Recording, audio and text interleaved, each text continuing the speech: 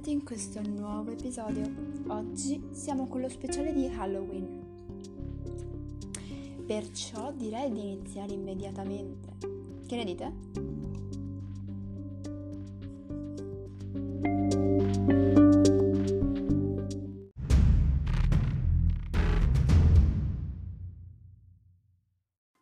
Un normalissimo padre e sua figlia abitano insieme al loro cagnolino in un appartamento poco fuori Londra. Rimasta ormai orfana di madre e con il padre che lavora tutto il giorno, la bambina di notte aveva paura del buio. Il cane però, dormendo sotto il letto, quando lei si sveglia durante la notte e metteva la mano sotto il letto, lui la tranquillizzava leccandola. Ma una notte qualcosa terribile e inquietante accadde. La bambina, sentendo dei rumori strani provenire dal bagno, si alzò dal letto e aprendo la porta vide il corpo esanime del cane con la gola tagliata.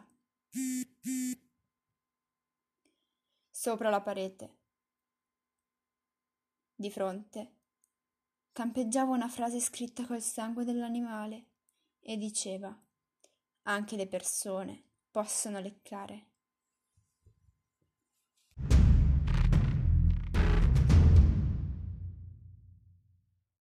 L'angelo che non c'era.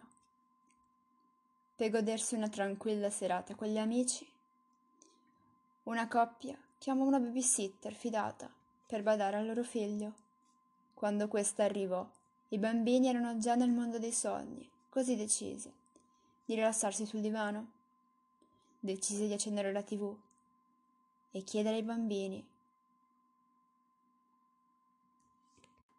svegliandoli, se poteva guardarla in camera loro, dato che al piano inferiore non poteva.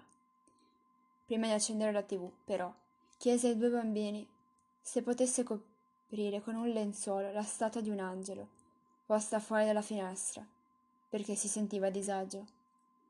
Dopo pochi minuti il telefono squillò ed una voce dall'altra parte del ricevitore disse che non avevano mai posseduto la statua di un angelo. Poche ore dopo, la polizia trovò la babysitter e i due bambini, brutalmente uccisi, sgozzati. Ma non venne rinvenuta nessuna statua.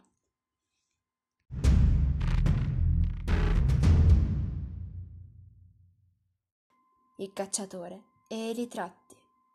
Dopo un'intensa giornata nel bosco, un cacciatore si trovò in un luogo che non riconosceva. Probabilmente aveva perso l'orientamento.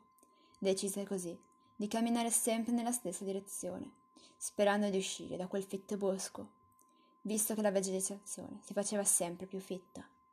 Ad un certo punto si ritrovò davanti a una capanna. Vista l'ora tarda, decise di passare la notte in quel rifugio di fortuna, mentre si stendeva nell'unico giaciglio che era noto.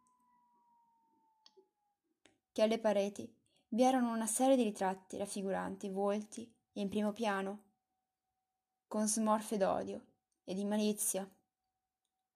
Nonostante l'angoscia, il suo corpo era troppo stanco e così, dopo qualche minuto, si addormentò.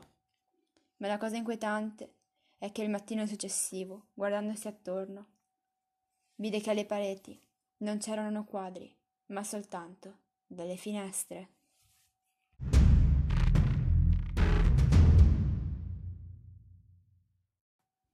Un uomo prese una stanza in un hotel. La cosa che fin da subito non sospettì fu che la proprietaria lo avvisò che avrebbe trovato nel corridoio una stanza senza numero.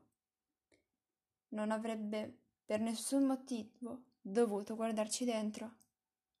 Ma la curiosità era troppa e così la notte seguente decise di sbirciare dal buco della serratura. Ciò che vide lo fece rabbrividire. Una figura esile, totalmente bianca, rivolta verso la parete. Ebbe l'impulso di bussare, ma poi ritrasse la mano e tornò a letto. La notte seguente, con la curiosità alle stelle, decise di tornare a guardare dalla toppa della serratura, stavolta al contrario. nella notte precedente, vide tutto rosso e non riusciva a distinguere nemmeno i mobili. Il mattino, scendendo a fare colazione, chiede delucidazioni alla proprietaria dell'hotel, che gli confermò quanto era accaduto qualche anno prima. In quella stanza erano state brutalmente uccise 2 persone, con la pelle albina e gli occhi rossi.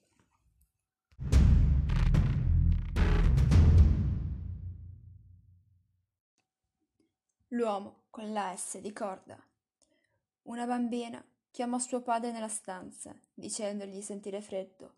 Il padre la raggiunse con una coperta e a un certo punto la bambina gli dice: «Papà, guarda che bello l'uomo con la S di corda attorno al collo».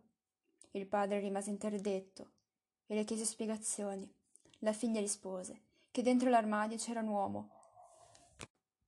C'era un uomo che nel pomeriggio le aveva raccontato una storia. Il padre decise di alzarsi e di aprire l'armadio per mostrare alla bambina che non c'era nessun uomo nell'armadio, infatti era vuoto. Ma la cosa inquietante fu che, quando si girò la bambina